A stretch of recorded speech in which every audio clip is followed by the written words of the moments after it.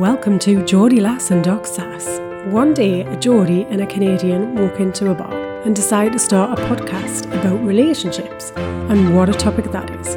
No subjects are off limits. Get in touch today with us at geordielass.com or email info@geordielass.com and let us know what you think and what we should talk about. Welcome to the podcast. Hello. Hi. Hello. Hello, everyone. Oh, man. How are things? Well, it's okay. I just paid my September rent. So it's September. Yeah, September is screaming on in. Mm-hmm. Yeah.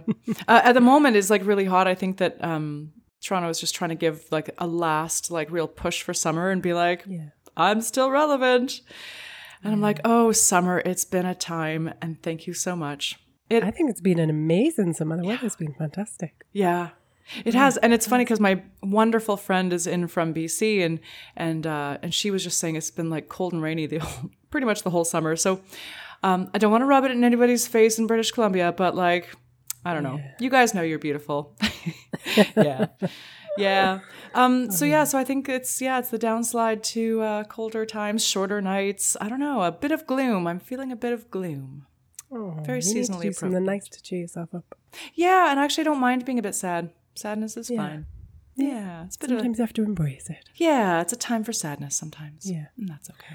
Well, I'm not feeling sad because I'm finally free of COVID. Oh my God, that freaking 10 days. That's not. Oh, honestly, I was tested every single day, and every single day the line was still bloody well there. Oh, so yeah, it was very, the last couple of days were the hardest, I would say, because I was feeling a lot better and could kind of see the outside world, wanted to be in it and wasn't allowed. So yeah, the taste of freedom was beautiful when it finally arrived. No kidding. Yeah. Yeah. That's so hard. It is hard. Wow. Cabin fever. COVID is still here disrupting our lives. Yeah. Sadly. Oh, man, it's like the in-law that just won't leave. Nothing against in-laws. What do you think? Right, quick question for you. What do you think is the optimum amount of time that you should have visitors to stay? Oh, my God. I love this because I have a lovely client who just found her number. 3. Okay. 3 days. I agree with you. Oh, my God, shut the front door. Totally agree. Love it. Yeah. Never. 3 days. Like 4 at a max, but 4 if a flight's cancelled. No more than that. Yeah. Like no 4 buffer day, but plan for 3. Yeah. Exactly. 2 nights, 3 days. Exactly. Yeah. Oh my God. Love it. Love it. Sarah, why are we? No, it's so funny because that's exactly what a client, because she's having to put some boundaries down in terms of she had this miserable, unspeakable experience at a really vulnerable place for her. And now she's had to sort of put some rules down. Yeah. Anyways, we can probably go into this like in another topic, but like, because a lot of in-laws are like, we're helping you. And a lot of the time, Nope. No, I know. No. No. It's not just that. It's like the disruption to your life. It's all the extra food you've got to prepare, all the extra shopping, the cleaning up. Like, I don't think you relax when other people are in your house. You don't. And they would have to be doing some pretty hardcore, like babysitting, like, helping you out with feeds in the middle of the night and really helping, not just kind of, really taking charge. And there are some in-laws who are actually really great like that.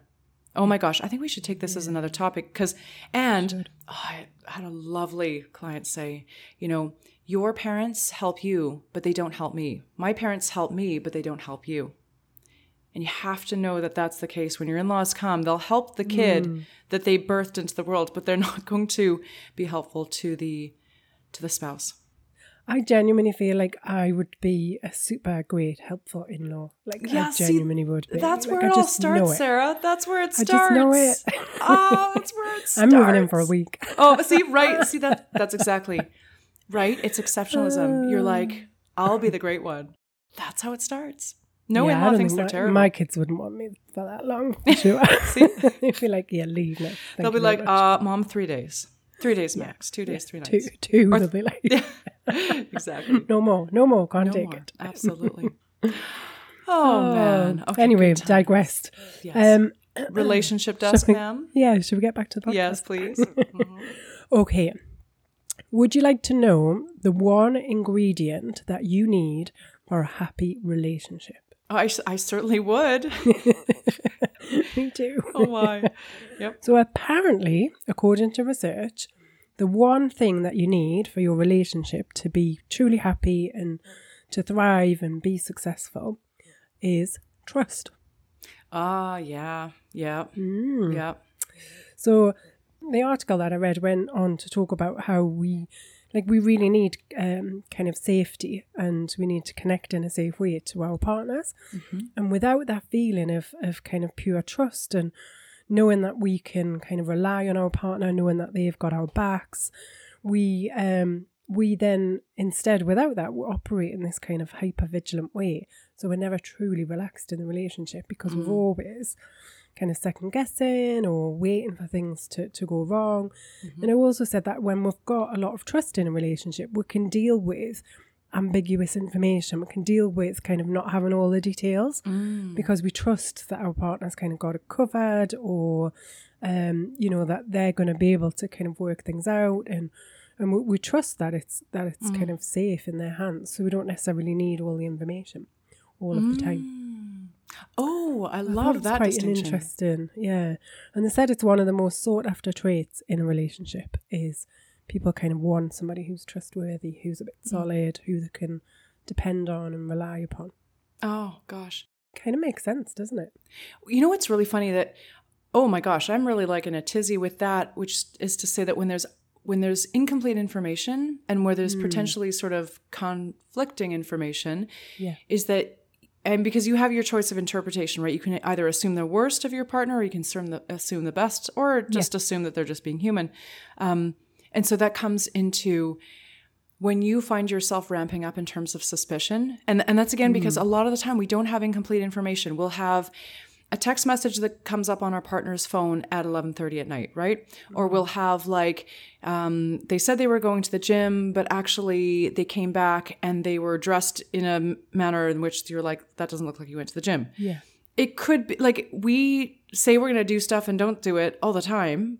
Yeah. Or it could be somebody cheating on you. But if the trust has eroded, then you're going to start to see these inconsistencies and imagine the worst. I love what you said there.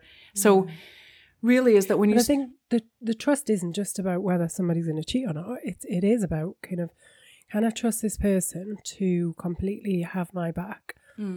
If my world falls apart tomorrow, can I trust my partner to be able to kind of pick up the pieces and to support me? Could I, if I lost my job tomorrow, could I trust my partner to help me financially until I kind of get back on my feet? There's all kinds of different manners of ways that we need to kind of trust our partners and to believe that they are going to be there for us. So it's not, I don't think it's just about, do I trust them not to get into bed with somebody else or cheat or, Yeah, and that, well, that's true. And actually, Esther Perel says that, when she's working with folks after an affair, one person that cheated upon will usually say, how can I ever trust you again? And Esther says, well, what does trust mean to you? Like, trust what? Because there's layers of trust. So when recovering from an affair, your trust that they'll never cheat on you again is probably going to be one of the later to last things that sort of come back online. Yeah. But you might actually, they might have always been financially trustworthy. So you might maintain that or trust to comfort you when you're sad. That might be something that, 2 months down the road, you're like, I pretty much trust you with my emotions again. So there's trust for so many different things. Yeah, there is, absolutely. Yeah. So, so we need to work on trust. And it's funny because we say, well, our partner should be trustworthy. But the thing is, the whether or not to trust, it's a verb. That's on us, whether we choose to trust somebody or not. So given the information that we have in our hands, are we going to trust them? That's our choice. I think I'm a very trusting person. I know I am. Oh. Until you do something wrong. Until you prove that that's not warranted. And then. Yeah. Interesting. Oh gosh, this is a topic. This would be a tussle. Mm-hmm. Yeah. Yeah. So that's today's relationship love desk. Oh, beautiful. Not bad for a woman with COVID. Not bad at all, my friend. I'm still here. Still here. Oh, man. Oh, so would you like a hot topic? Yes, let's go.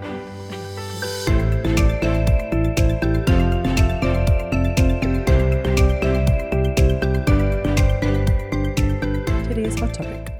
Are date nights all that? Well, it's funny because you just weeks ago, we talked about like sort of the golden time together, which is, what was that again? Formula, the 222, wasn't it? Yep. Give us the 222. Yeah, you got it. So every 2 weeks you need to go on a date. Every 2 months you need a weekend away. And then every 2 years you need a vacation together. Yeah. Can't remember. See, you got it. So date night. So they're in the 222 formula. Yeah. But what are they all that? Oh, I've got views. I've got views myself. How about you? What do you think? Yeah, I think it's one of those things when I think it's always a bit of a shame when you get anything that is kind of over popularized. So, we've got this thing where kind of everybody's told that we should, you should be going on date nights. We've got the whole Instagram effect where everybody's posting and sharing kind of all of their kind of date nights. We've got hashtags. We've got, do you know what I mean? And it becomes kind of over popularized, and there's a bit of this kind of pressure to have dates. It almost becomes, even with that kind of 222, it's a bit kind of formulaic. Mm-hmm. Like, am I doing it because this formula says that I need to in order to be happy? But, like, what if I don't really want to go on a date? Or what if I'm just doing those dates every 2 weeks because the formula says so? Mm-hmm. But I'm not actually I'm not bringing myself to it. I'm not present when I'm in it. We're doing it because we think that we should do rather than the fact that we want to. Mm-hmm. So I think that is the kind of downside of date night and the term date night. Yeah, and it infers a few things like that. Like, it's a narrow list of options. I think date night means dinner with a bunch of other people, and it's just performative. It's just doing it for the sake of. But for the people that I work with, they are desperately looking out for quality time and connection. Yeah, and so date night, it's not misnamed. It's actually like scheduled time to connect for quality time to bring us back together. So I think we need to be thinking beyond like, well, what restaurant because we can often get sort of caught up in the details, the minutia of like trying out new restaurants or whatever, where we realize we're actually having dinner and doing date nights all the time, but we're actually, just like you say, we're not bringing ourselves, we're not really present for the relationship. Yeah. So I wonder if we can kind of sort of term it or coin it in a different way, which is, what I think we definitely agree that you need to be able to connect the two of you. You do. You have to have that connection time. I know I can't go too long without having some connection time and some dedicated time with my partner. I find it really difficult. It's something I will openly say to him. I feel disconnected from me if we don't kind of have that time. So, from that perspective, then having a date night or having a set time in the diary then would be really healthy for our relationship. But it is about that connection. It's about, and it doesn't necessarily have to be that you're going out or I think we often think like it's got to be lavish or we've got to kind of spend a certain amount of money and it's not really about that at all. It is about that connection time. It's about not having any distractions. It's about putting your phones away, like, all of those things. It's about not answering the messages that from the kids that come in, or, if these things aren't urgent, kind of pop them aside. It is about prioritizing the time that you've got together to be able to connect with each other. Oh, yeah. And what happens if people value quality time differently? How do you navigate when one partner is like, look, I don't need this much quality time. And the other partner's like, I really don't need to spend any time with you. Yeah. It can sometimes... Maybe that's what's going on in my relationship and I just don't know it. And this is how we find out. Has he been in touch with you? Possibly not. Sending some secret messages. I never disclose. I have confidentiality. I'm a tight trap. Can't disclose my sources. Exactly. I think it's hard, right? It's like, we talk about mismatched libidos when it comes to sex. Like it's the same when we think about quality time and connection time together. Some people just don't need it. They're like, look, I'm cool. I know that we're grand and I know that I love you and I don't need to kind of spend that much time with you to kind of appreciate the relationship. They can do it in, the value, or they appreciate their solo time a lot more.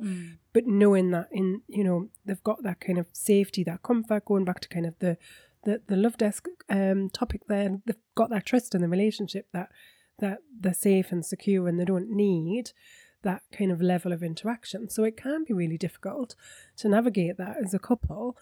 But this is where you've got to reach some sort of compromise, because it isn't fair if one party is, to be kind of swayed towards one party's preference. That's not right. We're not honouring the differences between us when we do that. We're saying, actually, my needs are greater than yours and therefore I'm prioritising them. That doesn't really honour the other person, I don't think. I love that you say that. So in this instance, because you can easily suffocate. Like the one person can feel very suffocated. Yeah. And really, again, love languages are cheesy, but they kind of do help. Because I'd be curious for the person who's like, look, I'm secure, I don't need quality time. I'd be curious, like, what are your love languages? What are the things that you do need? Because I think hidden and behind that is, I do have needs, and those aren't on the table. I haven't communicated that. I haven't been asked what those are. I'd be really curious. Possibly, yeah, possibly.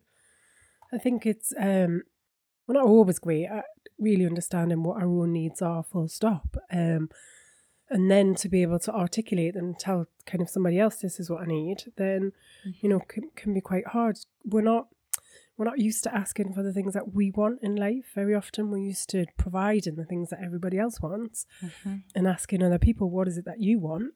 Or how can I, what can I do to make your life better?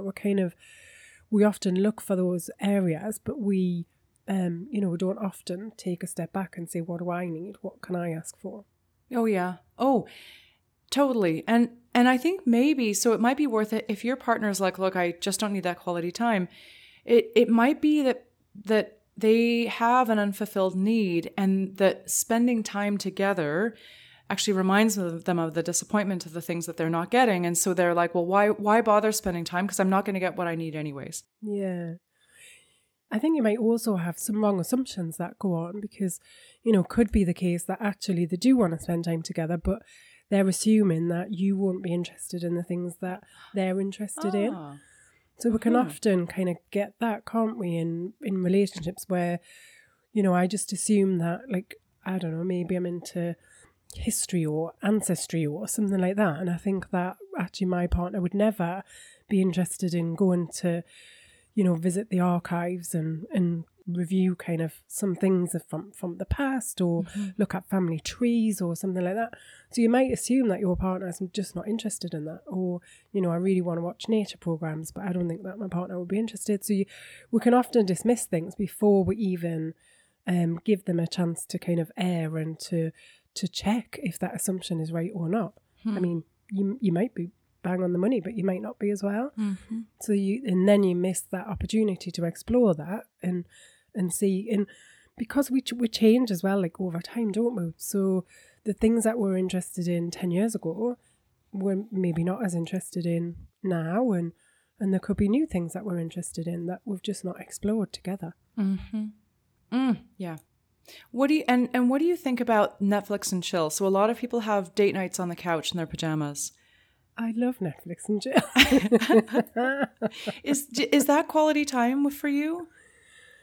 I think it is for us, yeah. Like, I mean, my partner's not a big TV watcher, like sport, like kind of a lot of men, but I think it's quite nice when you can pick, like we have kind of a handful of programs that we'll watch together, and And then that's quite nice because it does give you something that you've got that's kind of shared, and you can look forward to kind of watching the next episode, or, you can talk about the characters, or, it's another kind of chance to, you can also find out something about each other as well when you think about kind of some of the comments that, I like watching a bit of reality TV, and you can kind of share, some of the comments that come out. It's kind of like, oh, I didn't realize that you thought like that. Or, you can find out some things about your partner depending on kind of their views about certain things that happen on TV. Or So I think it is an opportunity. But I think, as long as you both subscribe to it and you're both kind of happy,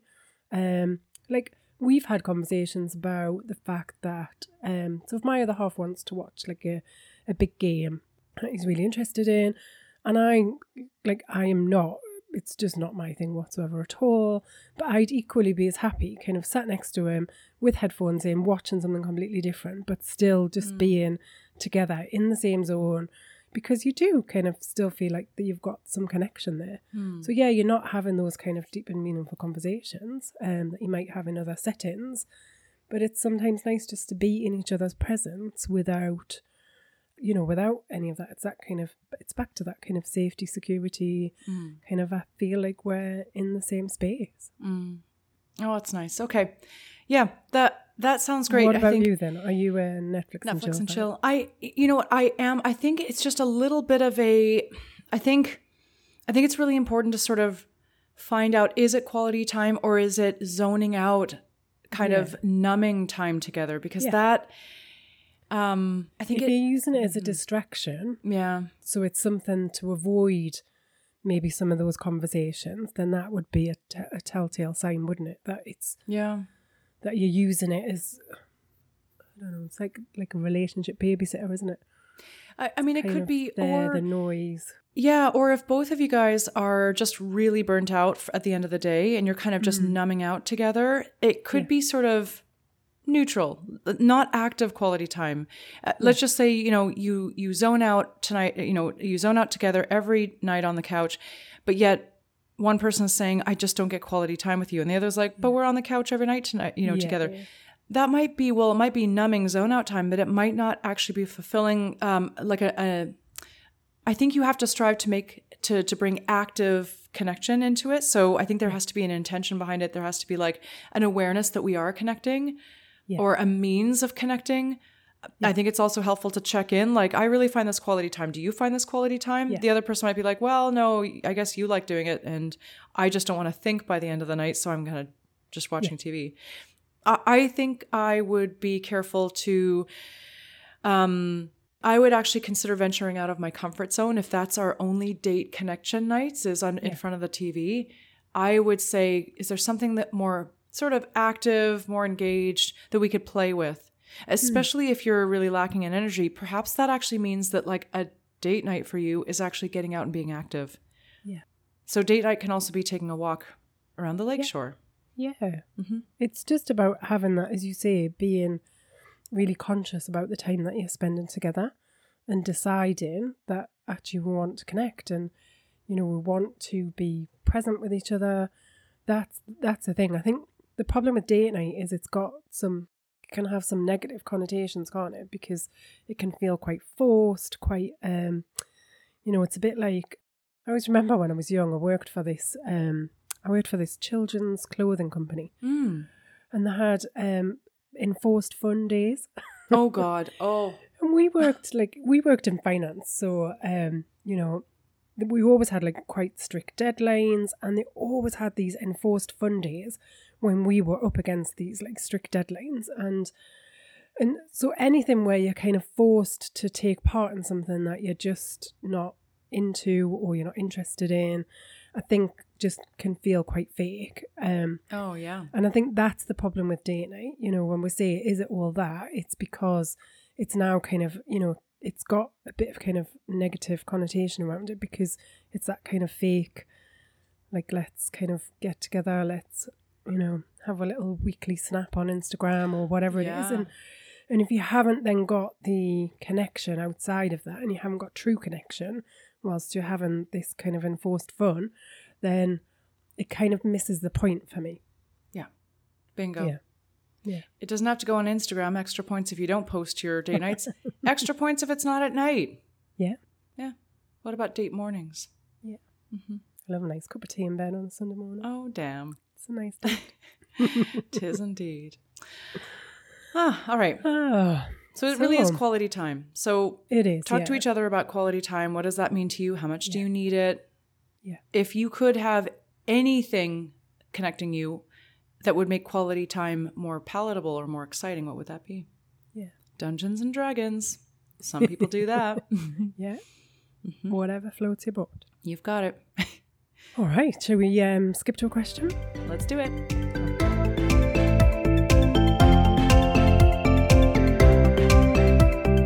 Today's question. We have 3 children. The first 2 have been through college, and the last one is about to go. I'm terrified that I don't have anything in common with my wife. What should I do? Oh, I'm seeing a lot of this because it is back to school time. It is back to school. This is happening. Time. Yeah. Oh, okay. So this is somebody who's really honest with their feelings, and they're sort of saying, look, I don't have anything in common. This is the empty nest sort of syndrome, right? Yeah. You've spent the better part of 2 decades just in the trenches, raising kids, transactional interactions with your partner. Yeah. Then all of a sudden, that connection that you had before you were partnered, married, and shortly before kids arrived, but now you're 20 years older. Yeah. And many folks haven't been watering that garden, which is normal, unfortunately. Yeah. So, it is, yeah. You know, this person's super clear, but I often see this empty nest stuff coming up with couples, and they're not aware of why they're at each other's throats. So tell me about what happens when they don't realize that it's empty nest syndrome that's driving them crazy. Well, I think a lot of the time in relationships, we don't know what the root cause of the challenges are. So we just know that we're in a position that we really don't like very much. Mm-hmm. We have no idea what's causing it, and we have no idea how to get out of it. And we're just stuck, and we end up with these circular patterns that go on and on and on for quite some time. And it's draining. It takes your energy, it takes your emotion, and you can get to a position, if we leave it unchecked, we'll get to a position where we're just like, I can't do this anymore. And we just want to kind of have time out. And it's not necessarily that we don't want to be in the relationship, it's that we just want the pain to end, like the suffering. We just can't handle it any longer. So I think that's often what happens. And as you say, a lot of people don't know what's causing the issue. And I think if it is that empty nest syndrome, we've spent kind of a long time putting all of our effort and energy into these children because we want them to be successful. So it's like a real drive of parents to want their kids to be happy, healthy, well-adjusted, provide them with the best possible platform to be able to go on and become, fully fledged human beings in the kind of, in the wide world that's out there. We want them to go to college, university, want them to kind of be successful, want them to get great grades, and we're there kind of coaching them and supporting them through all of this. It's understandable that the relationship itself between you and your partner just kind of, takes a back seat. And you don't really, a lot of the time, even remember sort of why you got together in the first place. Like, what was it that kind of we were attracted to each other? Why was it? What did we used to spend our time doing? How did we fill our days, like before kids came along? Because kids can certainly fill your time up, that's for sure. Totally. Yeah. I think I'm noticing that what starts to happen is like when kids are kind of in their teen years, I'm noticing that one partner will tend to start picking fights with the other partner. Like, you're not there for me, you're not emotionally available, you don't support me, I can't rely upon you at hard times. There's this sort of constant like traffic narrative of like, you suck, you're terrible, etc. But what I notice with certain folks that I coach is that sort of that noise becomes much louder at really sad times, like driving kid to their first day of college, dropping them off, etc. And there's a pattern specifically with one person I'm coaching where the shit hits the fan when sad things happen. But the thing is that the partner is actually being the punching bag for the other partner's sad feelings about this transition time in their lives. So it's a convenient target to just kind of pile all their woes onto their partner. But really what's happening is they're aware of change and transition. That's sad. And they don't know how to cope with those emotions. Yeah. So that I see showing up. What I also see showing up, which is a bit contentious, I'm just going to throw it out there because I just see it a lot. So the person, writing in is, I'm going to assume, that's a male partner. I'm going to assume that, who's saying that their wife, they don't see anything in common. I think what I see happening is that women are really like, they've spent, again, the better part of 2 decades, like really invested in their kids and like all the details, et cetera. And so they might have been growing in certain ways. And then their partner has possibly been growing in other ways, perhaps in their career, perhaps in their activities and hobbies. And so I have a lot of partners saying, my partner hasn't grown. They're not growing. We don't have anything in common anymore. And so one partner is often saying, look, I really want our empty nest to be fabulous, travel, new career options. I want us to be fit and healthy. And a lot of people are noticing this discordance where the other person may not have maintained their health. They may not have maintained sort of this positive growth outlook. So this sounds super judgmental, but I am just saying I am seeing it a lot. And so somebody will write in, like this person, saying, I don't have anything in common with my partner anymore because we've grown in different ways. Yeah. And so what the heck do you do with that? Yeah. Yeah, right? It's huge. Yeah. I think, often it's the fear, isn't it? It's the fear of what the future looks like and the fear that it's not going to turn out the way that you hoped it would. And so I think the fear can drive quite a lot of thinking. I think we can also look for, as you say, if somebody starts to kind of really pick a fight with somebody else, like, again, that to me speaks about fear, about I'm terrified that everything's changing. And it sounds counterproductive that we then kind of, pick this fight and have this argument with our partner who really are the one person that understands exactly what's going on. And if we can turn towards each other in that time of sadness rather than turning away from each other, then we'll gain more strength in the relationship. I think it is an interesting time to be able to press the reset, I think, in your life when your kids finally kind of leave and go and do their own thing. I think it's important to remember that your children are going off and they are doing their own thing, they're being independent, and that's exactly what you wanted them to do. We have children so that they can, live through us and beyond. They're not kind of there to live with us and be kind of a fundamental part of who we are for kind of the rest of our lives. It's not like that. We want them to be kind of independent and go off, and that's something to be celebrated. And it's a real chance to have a bit of a reset in your relationship and say, what do we want that future to look like? So, the same, we've got nothing in common.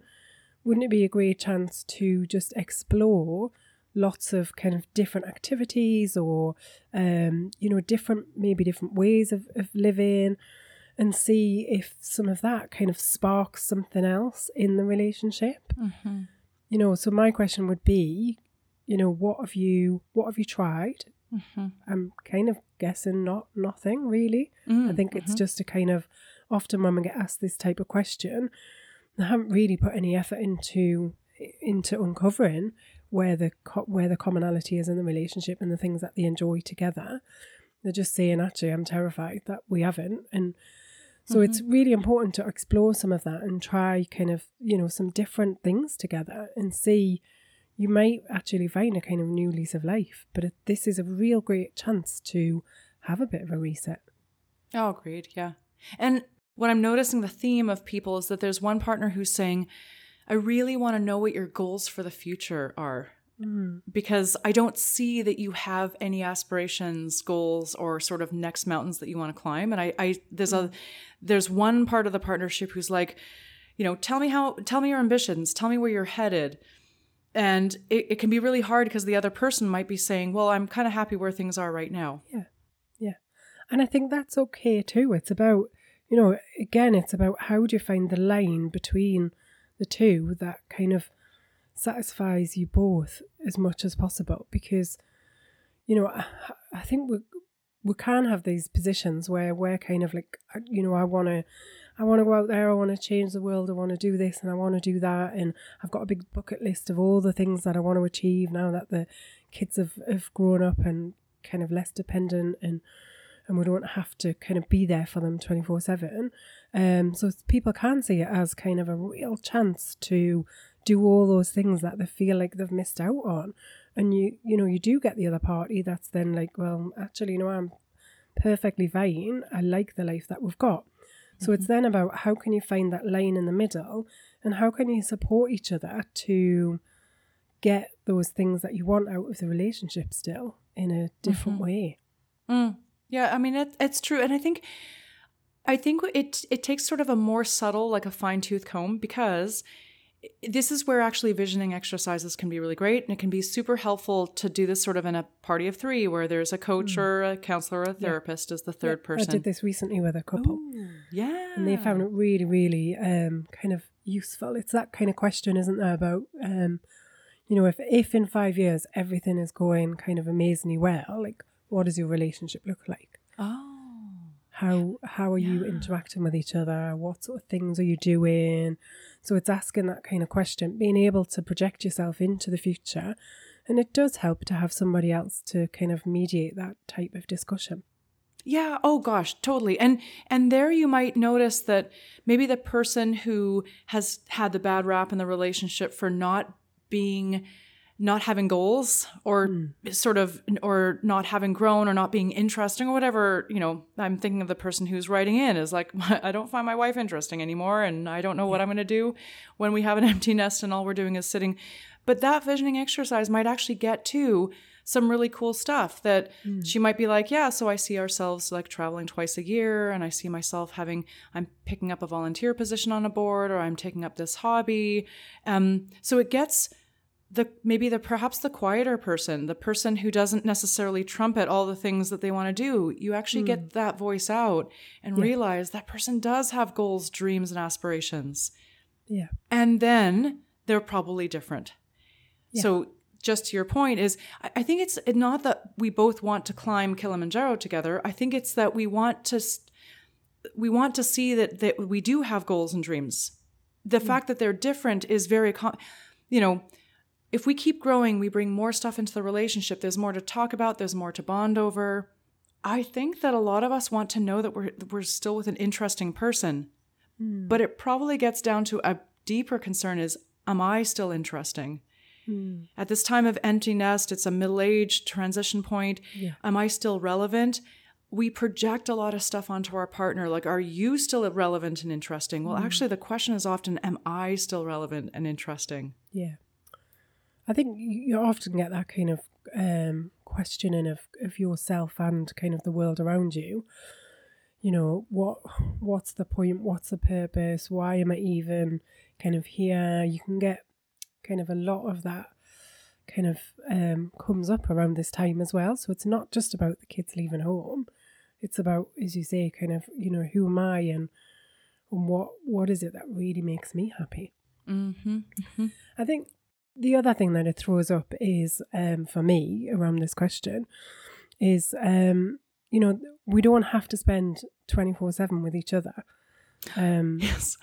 Oh, yes, there is that. I think kind of, this whole thing about, we don't have anything in common, like, that's kind of okay too. Like, you're allowed to go and do the things that you want to do and then, come back together and celebrate and share and, talk about the things that you've been doing.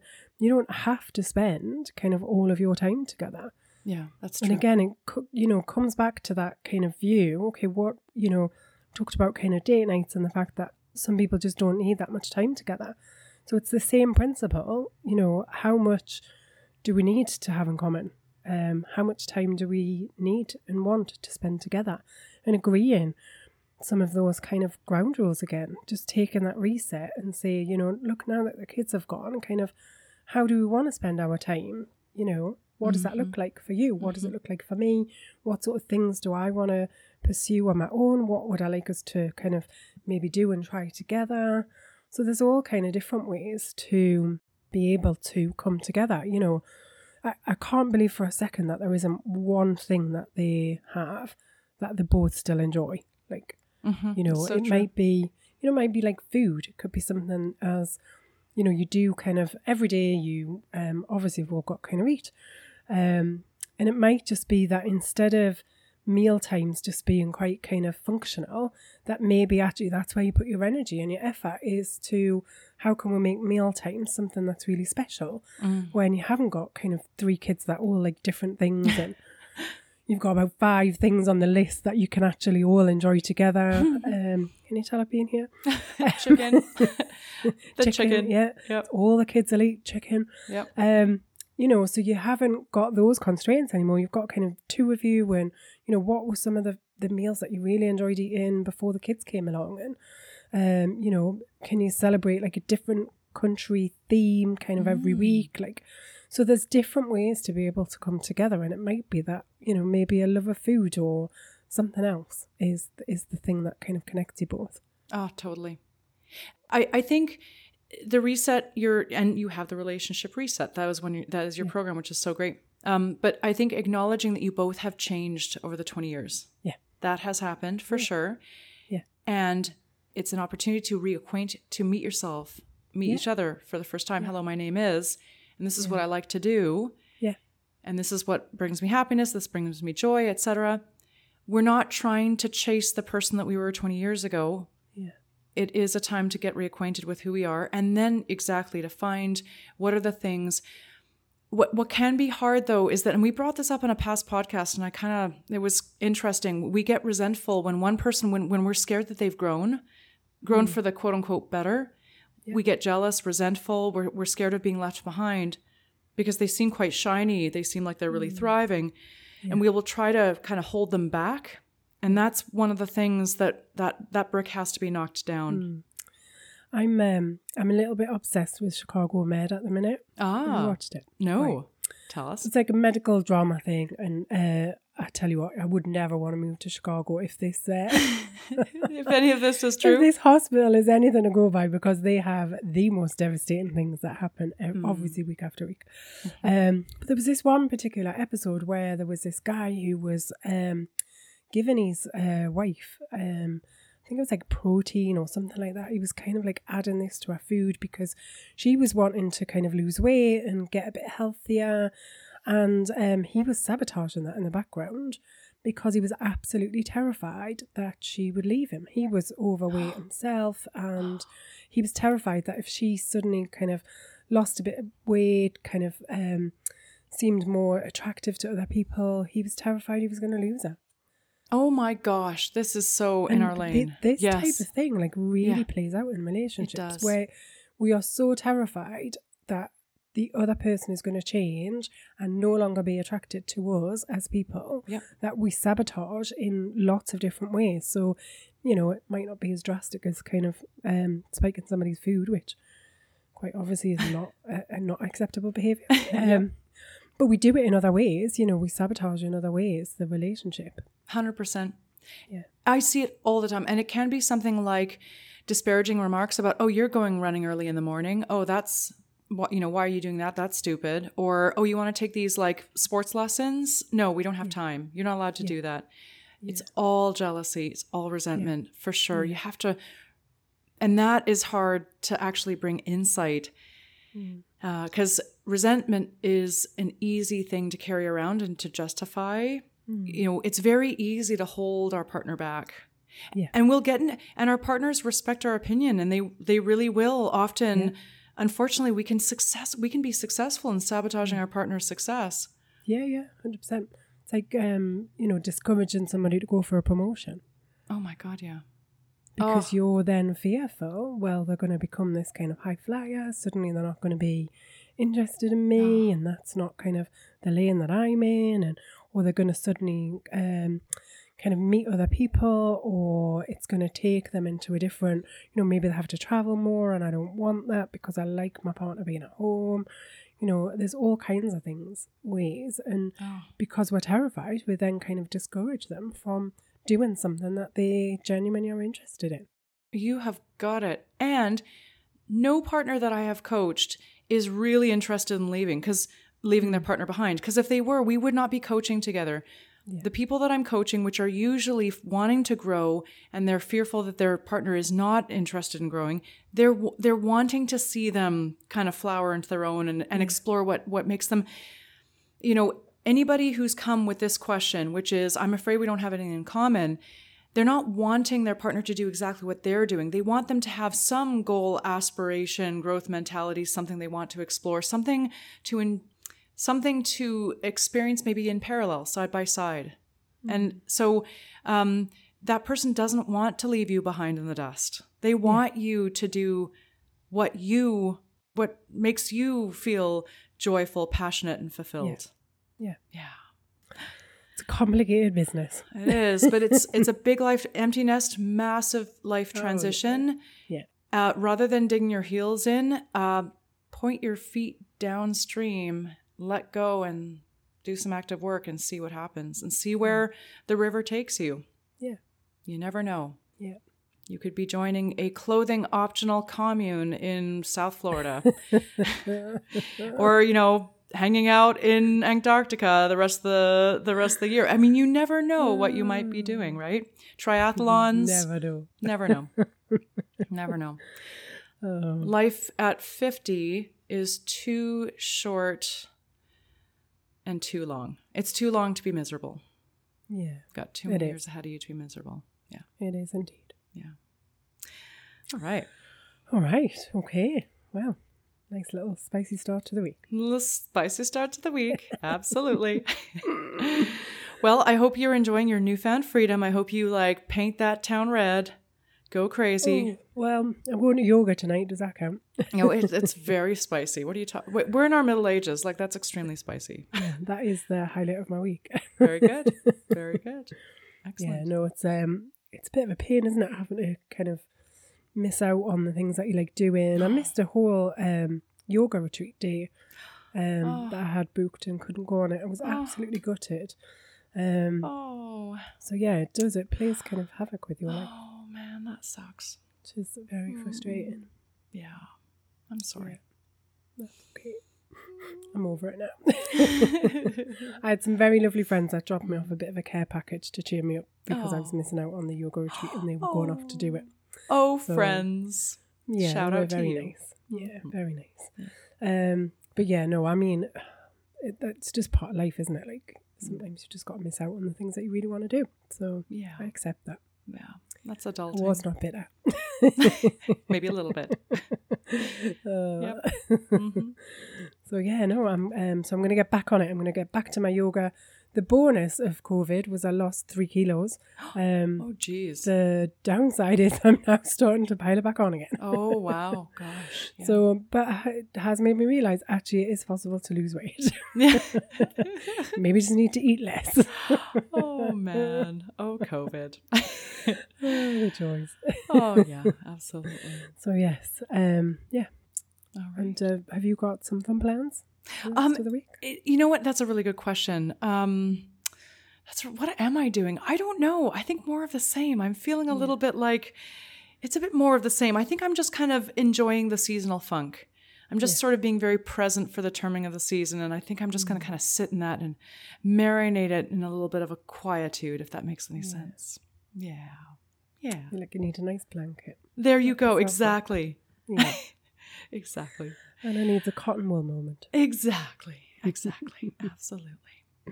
Oh, well, enjoy your quietness. It is nice sometimes to just settle and absorb what is going on around us. Oh, totally. Yeah. Absolutely. Till next time. Till next time. So that's it for another week of Geordie Lass and Doc Sass. We hope you've enjoyed listening as much as we've enjoyed chatting. Get in touch and share your questions for relationship remedies and any hot topics you want us to cover. If you need help navigating all things relationships, Anna and Sarah are available for one-on-one coaching support. Email info@geordielass.com. Please remember to like, share, subscribe if you've enjoyed listening. And if you've not, how on earth have you made it this far? I promise we'll try harder next time.